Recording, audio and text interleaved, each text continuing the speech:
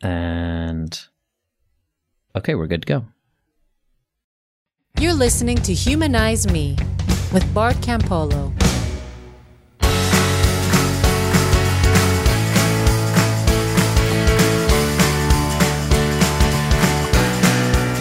Hey everybody, welcome back. I am Bart Campolo, the humanist chaplain at the University of Cincinnati, among other things. And this is my podcast. But it's not only my podcast. It's your podcast if you listen to it or if you support it. And it's John Wright's podcast because he produces it. And John, you're right here, aren't you? I sure am. You're hiding behind a microphone somewhere, but you're here. As I usually am. Yeah, I'm very silent usually on this thing. Come out and say hello to the people. Hello, people. Yeah, it's good to have you, man. Yeah, it's great. Well, I mean, I'm excited. I guess you got to tell the people what we're doing here and why your producer is talking on the microphone. Yeah, I mean, you have been my silent partner since the very beginning of this podcast, but almost since I moved back to Cincinnati, I feel alone in this podcasting thing, and so I got to the point where I was like desperate, and I was like reaching out, and you said, "Listen, I could do more. Like I could participate more." And so you and Melissa, your wife, are sort of awesome. Yeah, who is awesome. And we should probably have her on the podcast at some point. But we should. But like what we thought was, we'll do this thing where I'll still do the regular episodes where I interview people and I talk to people. But you know how I was doing those solo episodes? But it's hard just to do a solo episode solo. And so the idea here would be like, I'm getting all these questions from listeners, and you're going to help me process those questions. Yeah, we get so many questions into the podcast, both on the Humanize Me group, and also I guess you get a lot by email, don't you? Oh my gosh. Yeah, lots and lots. And people want to know how to live this life that you are talking about on the podcast. Yeah, or they just want, like, do you know somebody who knows about this? Or do you know a book that would be helpful for me on this? Or whatever it is. I mean, yeah, people do. The whole kind of conceit of this show is, how do we make the most of our lives? If this is the only life that we have, how do we make the most of it by loving people and building great relationships and by making the world better and by cultivating a sense of gratitude for the wonder of human consciousness in the first place? And what's interesting is people go like, okay, those are really sweet little categories. Like, okay, what do I do about my Aunt Sally? Yeah. What do I do with the situation I'm facing in my life? Yeah. And so what's happened is I've gotten so almost overwhelmed because I spend a lot of time answering these emails, and eventually, it sort of dawns on you, I can't answer every email. And like, I'll do an hour of work on an email for some, and I'll send it to one person. And so the theory on this right now is like, maybe what we should do is pull that question in. Maybe that person's articulating a question that lots of people have, and we'll talk about it, and we'll do our best to throw out some helpful stuff on it. And that way, the same amount of work in trying to sensitively answer the question will maybe benefit more people. I love it. Yeah. I love it. Yeah. And so this is a new direction in a way for you, because a lot of people have been asking these questions, but then it's been a private conversation essentially. And if this can be a big part of the podcast going forward, then it can help a lot more people, I think. Yeah. And of course, for me, it's even more private than it is for most people because I don't do the social media thing very well. And so it's not like nobody's going to even overhear a conversation on Facebook. I mean, I'm going to try to do better at being part of the Humanize Me Facebook group. And that's where you are? Yeah, I really am, because that's where a lot of these questions come from. I mean, like when you bring me questions, you're almost always lifting them from there. I get emails from people, but you're almost always lifting them from that Facebook conversation. No, it's true. And I would love if you could be more, and I know the people in that group would love it if you could be more active there too. So, I mean, in a lot of ways, I think that we are on a mission right now. And the mission is not only to make this podcast better, but to kind of work together to make this entire community more kind of cohesive. Yeah, and to put out better content. Right. it's funny, like we're doing this Patreon thing where people are sponsoring the podcast for, $1 or $2 or $5 a month. And as more people sign up to do that, like, I guess I feel like, okay, well, we probably need to they're saying, please produce more content. Not that long ago, I flew out to Seattle to speak at the East Lake Community Church there, which is Ryan Meek's church, who was on the podcast. He was episode 302. Right. The megachurch pastor who basically goes through this huge humanistic transition and kind of takes his church and his staff with him. It just felt like a community. And what was funny is that I got there and their staff took me out to dinner and they kept me up late asking questions and talking about stuff. And I was like, look, I got to go to bed. And they're like, you don't understand. We don't know anybody else who's doing this thing like we are. And so you're the only person we've had to talk to in a long time, like from the outside, who kind of gets this secular community building thing. And so there were some podcast people that showed up. There were people that came up and said, I listened to the show. And that's why, like, I heard you say that you were going to be here. So this one guy drove an hour to get there. So cool. And it felt awesome, but it also felt like, oh yeah, this is starting to happen. Like we've got a community. Yeah. People. Yeah. We've got people. We've got some people. And so. Yeah. And they're very enthusiastic too. It's not like, so the kind of emails that you get. People are very pleased to have found you for the most part. And each other. I mean, they're just each other. This is a conversation they want to be part of. When I was up doing that thing with Sean McDowell, that sort of dialogue thing up in Canada. That was cool. Yeah. This woman and her mother showed up who were podcast people. And the young woman had an orange shirt. She had made a homemade Humanize Me t-shirt. And it was just so cool. I mean, it's funny. I think we took a picture, but I forgot to tell her to send it to me. So if you're out there, hey, orange t-shirt girl, you were amazing. Like, send me a picture of that t-shirt. Makes me think we should have t-shirts. We probably should have t-shirts. And that's the thing. We have a cool logo. Yeah. And with this whole Patreon thing, and as people are getting involved, like, I think we're going to start to try to do more of that stuff. But in the meantime, honestly, as I'm talking to you, I'm like, I fear that there are people out there screaming and yelling and gnashing their teeth and going like, oh shit, is this going to become some overproduced? Are we going to try to be slick and smooth? And are we going to have our radio voices on? Yeah, exactly. And no, we're not going to do that. No, we're not going to do that. I mean, and it's funny, you could do that. You actually have a radio show. I have a radio job, but I don't have I don't do that voice thing. There are people in radio that changed all that, and we should be very grateful that, you don't need to like put on an affect to do a thing anymore. Yeah. Thank you, Howard Stern. Thanks, Howard. Yeah.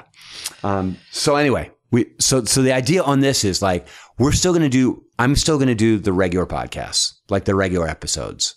But then we're going to intersperse them with some episodes where you come in kind of on behalf of the audience. The community. Yeah. Yeah, exactly. The community. You'll fire away and I'll do my best to kind of. Yeah. So I'll ask you the question, and very often these are things that other people have. They're always other people have sent in, but depending on where they've sent them, they may be long form, short form, whatever. I'll just give you the question, and then maybe you and I can have a conversation about it. Yeah, that's great. Do you got one? I do. Okay, go for it. I mean, like, there was a moment of radio insincerity right there. Like, it's not like I sent you an email and you said, yeah, I've got a question I think we should talk about. So like, that was just totally ingenuine of me to go do you have one? Like, well, as a matter of fact, Bart, I do. All right. So just read me the damn question that I already knew that you had. Yeah. Shut up. All right. So this one does come from the UK, which is where I am from, even though I don't sound like it anymore. The question is from a guy called Mark. He says, hi, Bart. He says, I first heard you on the Thinking Atheist podcast. I have a feeling that a lot of our audience found you on podcasts like that, Thinking Atheist and stuff like that. And he says, and yours has quickly become one of my go-to podcasts for lifting my spirits. One topic I haven't heard you cover yet that I think would make a great one for the podcast is how we interact with homeless people begging on the street. I know you've got tons of experience helping them and seem to have made it a component of your life's work. But what's a good, productive approach for the rest of us who have all-consuming careers? And he says, I'm an academic research scientist, and who can spare but a moment and maybe some spare change for the homeless that we see on the streets. Similarly, what's a good approach when we encounter the homeless in remote cities or other countries? To me, he says, it seems dismissive merely to toss some coins in a hat and walk away. But I know from experience that striking a conversation can open a whole can of worms, especially if the person has severe emotional problems or delusions. I'd really like to hear your perspective on this all too common experience. Yeah. And you know, it's becoming more common. When I go to cities all over the place, I feel like there are more people standing on the road with the signs. There are more people kind of everywhere I go. I mean, particularly the time I spent in Los Angeles. I mean, yeah, the amount of just tents and, you know, huge enclaves of homeless people that are sort of setting up shop for the long haul. It's overwhelming. I mean, and Marty, my wife, that's kind of her game these days. I mean, she's working remotely, but she's kind of the operations person for an organization called Friends Indeed in Pasadena that addresses particularly the needs of homeless women up there. And so, you know, I think about this a lot. And it's certainly when I was living in Walnut Hills, in Cincinnati, and where I'm back now.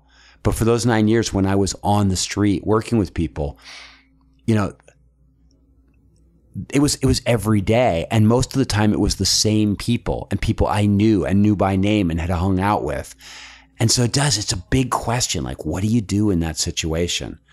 And I would say that after years and years of working in the inner city, if there's anything that I've sort of, I mean, I think like you sort of take it, for starters, you go like, this is Humanize Me, and we're humanists. And so what we're trying to figure out is not just like, how do we get out of a difficult situation, but how do we lovingly relate to people? Because like, you know, when we talk about loving relationships, you know, sometimes we think like, well, that means like with my wife or with my kid or with my best friend. We're always thinking of these long-term relationships, but there's, you know, like all relationships are temporal. Like everyone you know will die. And every relationship you have has a lifespan.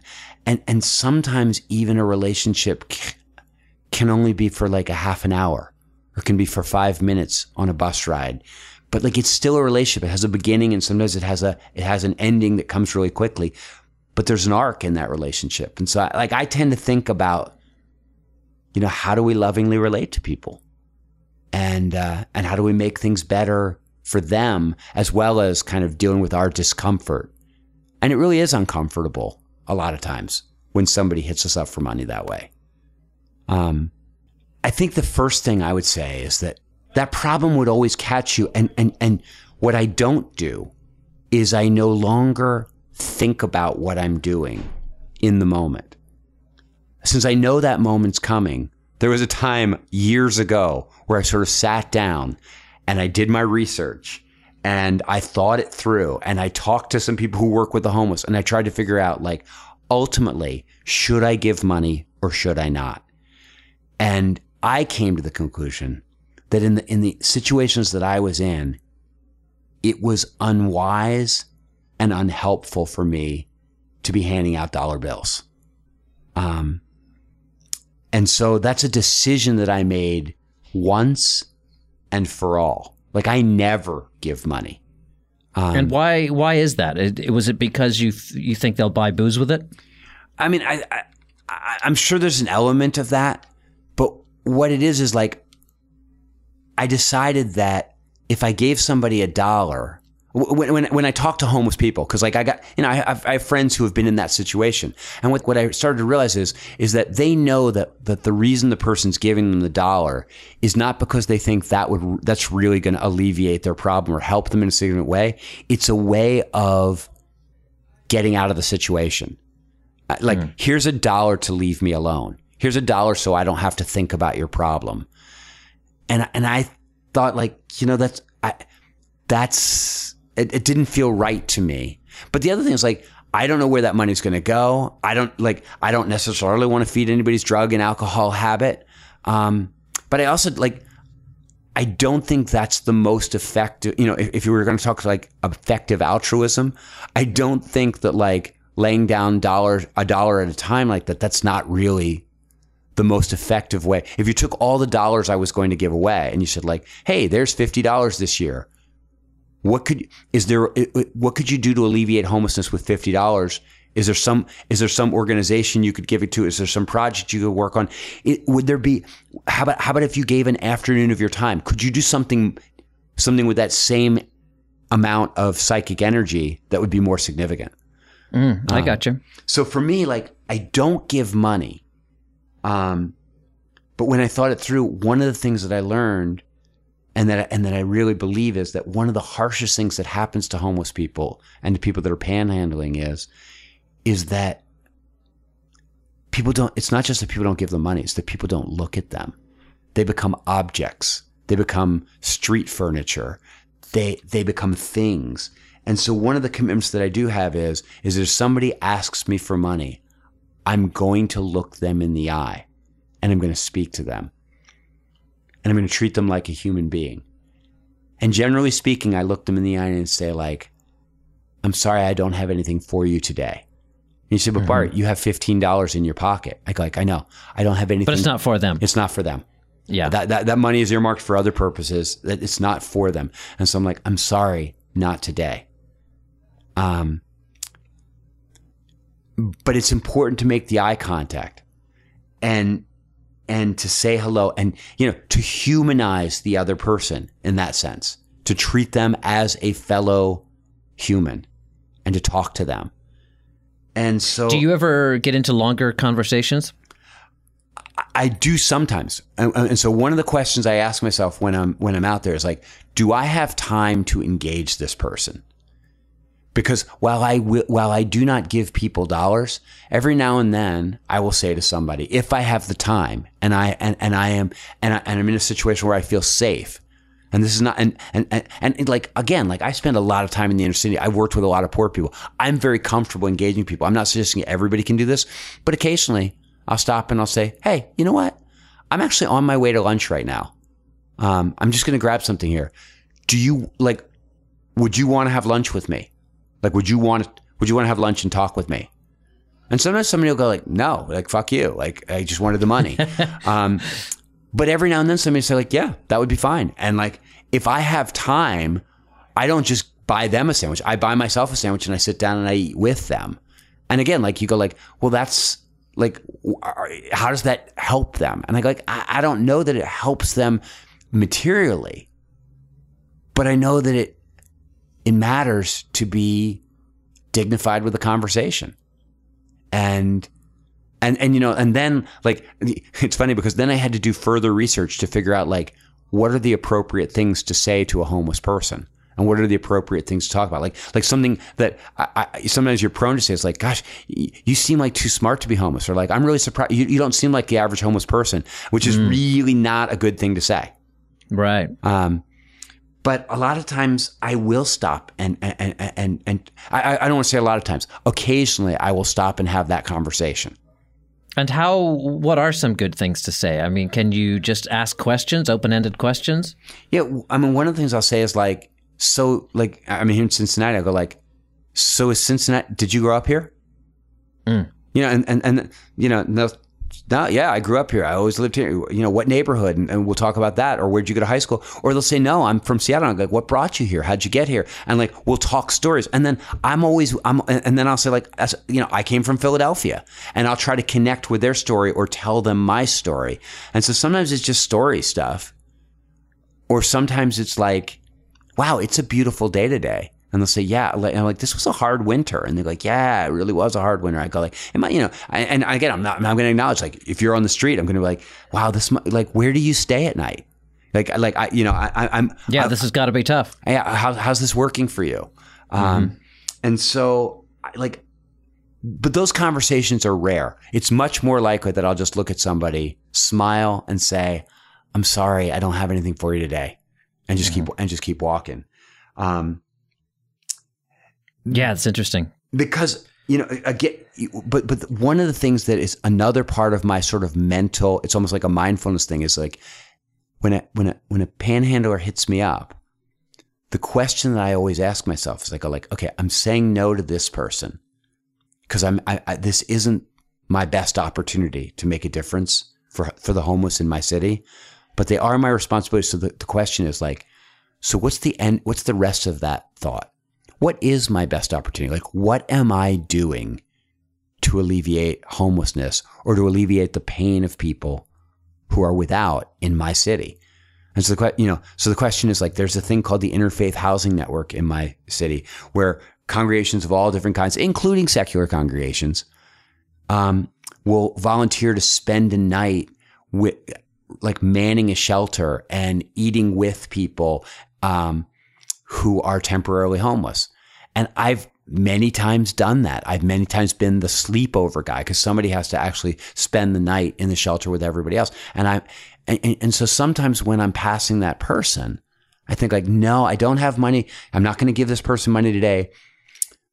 But I did do that homeless thing last month, or I'm going to do it next month, or I haven't scheduled it for a long time. I probably ought to get on that. And so the homeless person is an occasion for me to ask a larger question about hospitality and about good citizenship. And you say, but like, if you see 10 homeless people in a day and each time you go like, yeah, okay, I'm good on this issue. Like, sometimes I see a homeless person, I go like, man, I'm not doing enough. But honestly, sometimes I see a homeless person, I go like, you know what? I'm on that. Like, I'm doing I'm doing the best I'm making that contribution. But because the other thing is like, homelessness is not my primary way of impacting the world. Using your resources and efforts wisely, or in a focused way. Some of us are coaching little leagues. Some of us are working on a water purification system at our research laboratory. And so one of the questions is like, okay, if you're not going to do this that gets put in your face, what are you doing? What should you, and I think that like each of us has to sort of, if we're going to be okay walking by that person, we need to be able to answer the question, in what way is my life contributing to making things better for other people? So good. And if you can answer that question, it makes it easier to kind of genuinely sort of say, like, in a sense, like, no, there's nothing I can do for you today, but I am doing something. Right. And I hope that, and hopefully something that eventually circles around and benefits the very person that you're walking past. That's so interesting. Do you ever find yourself judging homeless people or having negative thoughts about sort of their choices or situation? Or conversely, do you ever find yourself kind of putting it into a category like, this is primarily a mental health problem, therefore, the answer is politics on that issue. We need more funding for mental health, or do you know what I mean? Like, actually thinking about the overall reasons that they're there. In this way, I'm kind of lucky because I know people that are like, they've never actually had the opportunity to have a long conversation. They've never like eaten lunch in a soup kitchen, and just sat with people and talked, or they've never known a homeless person over time. And I feel like it's been a real privilege in my life that because of the neighborhoods that I've lived in and the stuff that the communities I'm a part of have been doing, I've had that chance. But like the more homeless people you get to know, I mean, at some level, like, if you've met one homeless person, you've met one homeless person. I mean, the stories are they fall into general categories, but every story has its own. Dostoevsky once said that all happy families are the same, but each unhappy family is unhappy in its own unique way and has its own sort of personal tragedy. And that's been my experience with homeless people, is that there's a lot of different ways that people get there. I mean, in mental illness, what's funny is like a lot of the mental illness that you see in homeless people that's not what put them homeless. You live out on those streets. You live insecure. I mean, homeless people get beaten up at an incredible rate. People scream and yell horrible, dehumanizing things to them. It's scary to be out on the street. Right. You know, I have a couple of friends who every year or two, because they work with that population, will take a couple of nights and they'll sleep out. They'll just sleep out rough in a city that they don't know, and that's the thing. It's terrifying. And particularly women, homeless women. Oh my gosh. Can you imagine? I mean, they are so vulnerable, and they get abused and sexually abused and all kinds of things at rates that would just stagger your imagination. But I think, what's interesting is that there's one other thing when you say, like, do you talk to people? And when I do get in conversations, I increasingly try to end the conversation the same way, by saying, hey, thank you for talking with me. I want you to know, like, I will not forget you. I will remember you. I will think about this. I listened to this TED Talk once where this EMT talked about what happened when he was talking to people, and he told who he knew were dying. And at one point he had lied to them, and he would say, no, you're going to be fine. But there came a point in his career where he started telling people the truth when they would say, am I dying? And he would say, yeah, I'm not, there's nothing I can do. He said one of the most consistent things people said to him is like, will you remember me? That at the end of their lives, people were desperate to feel like they mattered. They mattered, and they wouldn't be forgotten. And I think that that's one of the gifts that you can give to somebody, even if you can't help them materially, is to say, like, I see you. And if you talk to somebody, like, I'll remember you. And so I really try to do that. And in some ways, like the old Christian line was, I'll pray for you. And of course, like, half the time when I was a Christian, I would say I would pray for people. It was just a way of saying, like, can I leave now?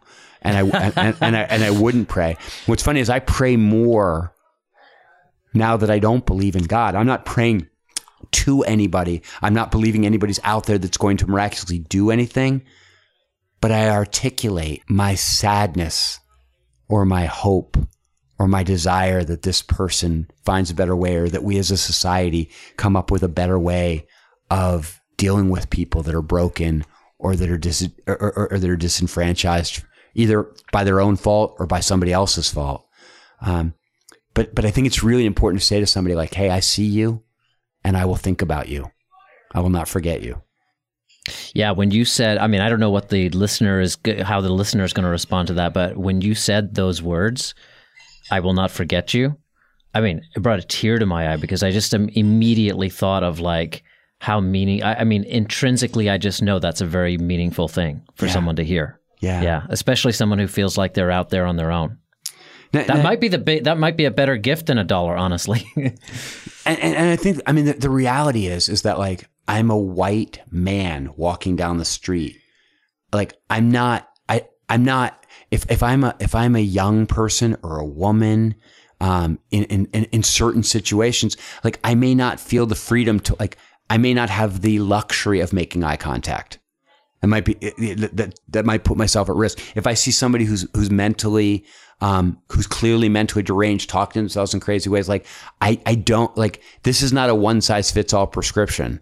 These are things to consider. But the one thing I really would say is, it's really good to sit down with a couple of friends in your city, given the particular milieu that you're in, and think about, like, hey, what's a good way for us to do this? And then like, try it out for a month, and then get back together and go, like, how's that working? Like, does that feel comfortable to us? Because in some ways, one of the reasons I think it's good to work something like this out is so that you don't burn mental energy over and over again, because you never complete the thought.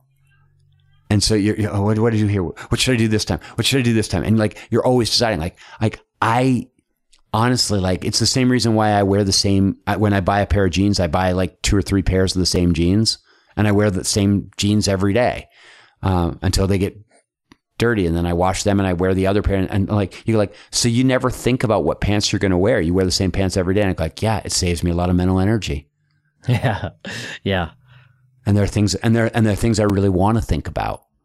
And I don't want to keep thinking, I don't want to keep asking the same questions over and over again. Well, it comes back to what you were saying about money. It's about resource management. No one's got an infinite amount of resources, whether it be material or mental energy or emotional bandwidth. You know, like everyone's running around with a finite resource. Yeah. And they've got to manage it well. Yeah. I mean, it's funny. I got a call the other day from a guy, or I got an email from a guy who's like, I'm coming through town and I'd love to pick your brains on something. Can we have lunch together? And the obvious thing is like, do I have an hour and a half for lunch with this guy next week? I do. Like, I could squeeze him in. But you also like people a lot. I do. But the reality is, if I do that, like, there are other, like, my close friend David Thompson is here in town. And you know what? I haven't seen him for 6 weeks. He didn't happen to email me, but like, honestly, he has more of a right to that time, you know? Or this kid who lives next door to me who's a little bit at loose ends during the day. Like, I would be better off, like, that kid lives next door to me. I'm going to know him for the next 10 years. That's the kid I should spend an hour and a half with. And so, you know, I end up writing to this guy and saying, like, you know, I'm sorry. Like, because it was just a social thing. I was like, I can't spare that time. And it's not like I don't have it. It's that as a steward of my time, wanting to maximize my resources, wanting to make the most of my life, if you will. Sometimes it's important to realize that just because somebody is needy doesn't mean that they're my responsibility. Because there may be somebody else needy who actually is my responsibility and who I'm in a position, like, if I expend those resources on Dave, it's going to have a much bigger impact because, like, I'll see him again and again and I'll follow up on things that I know. And like I can give more love to Dave in an hour and a half because I've, like, already learned the ropes of him. And also then that feeds back to me. And like, if I do something good with Dave, then later on when I'm in trouble, like, Dave's right there and, like, we have a reciprocal thing going on. And, you know, like, it's just, you know, and that gives me more energy for the kid next door. And so. Well, and you start to create sufficient communities then. Yeah. So, like, people are, there's a coherence to how communities are able to be self-sustaining then. Yeah. I mean, like, and it's funny because that guy was asking about homeless people in a city farther away. And you say, like, what do you do when you're a city father? Oh, I never give, I don't even expend as much time when I'm out of town because, like, that's not my city. That's not my community. So I'm much more concerned to, like, have a righteous attitude about what's going on in my own community. I want to be right on that stuff. I'm not so worried. Like, when I'm on vacation, when I'm somewhere else, like, I go, like, you know what? The citizens of this city need to address the needs here. Yeah. So you know, I had a friend who was an economist, and he said one thing that happens is, he says, in healthier communities, which often are wealthier communities, the dollar gets spent, like, at the baker, and then the baker takes his profits and he goes down the street to the butcher, and then the butcher makes some money off that, and then that guy goes back around and he goes to the local mechanic and he gets his car fixed. He said, when you're in a very poor neighborhood, what happens is that the money gets earned, comes in, it gets spent at McDonald's, and the money leaves the community after one use. It doesn't circle around very much. And so it only has one impact. And I think it's the same way with loving relationships in a community, that one of the reasons I want people not only to have lots of friends, but, like, when our friends all know each other is that acts of kindness and understanding, they bounce around. And, like, I love Joey and Joey feels better about it. So he's, like, really good to Vinny and, you know, and then, like, Vinny's nicer to his daughter. And then, like, I need a babysitter and she's right there. And, like, the love circles around in our community, and the money circles around, and the goodness circles around. And so I think, like, I'm really a believer that this homelessness thing is a local, I mean, it's a national problem. It's an international problem, refugees and all that stuff. But, like, on some level in an American city, it's a local problem. And we should think of it that way. Like, how are we handling our homeless people? Rather than just, like, all homeless people are the same. Like, the homeless people who live in my own neighborhood, they have a greater claim on me because they're my neighbors. And that's not this Christian love your neighbor thing. That's this humanist. I want to make the most of my goodness, and my neighbors are better investments. Yeah, and there will hopefully be humanists in other cities that do the same for theirs. Yeah. Those are some good insights. Yeah, who asked that question? Because he's probably going that was a guy called Mark in England. Yeah, and Mark's probably like, I'll never ask you another question. You never shut up. Do you want to answer one more? My idea for this format is to sort of have a little bonus question at the end of every one of them that's shorter. Yeah, I mean, it's short if I can manage to shut up. No, you're doing good. Here's the bonus question for today. Okay. And people, I guess, can on our Humanize Me group and on Patreon and elsewhere, they can engage with this a little bit more online and have their own ideas about homelessness and everything else we talked about. But here's the bonus question. Do you still find any Bible verses inspirational after leaving faith and not believing the Bible as the Word of God anymore? If so, which one? I mean, yes. Like anyone that hears me in everyday conversation knows that I will often sort of end with a biblical flourish, or some, like a true preacher. Yeah, or just somebody will say, somebody will say something. I say, well, did you ask for it? And they'll say, like, no, I didn't ask for it. I was like, you have not, because he asks not. Just because the language is pretty and I've been using it so long, it's almost like.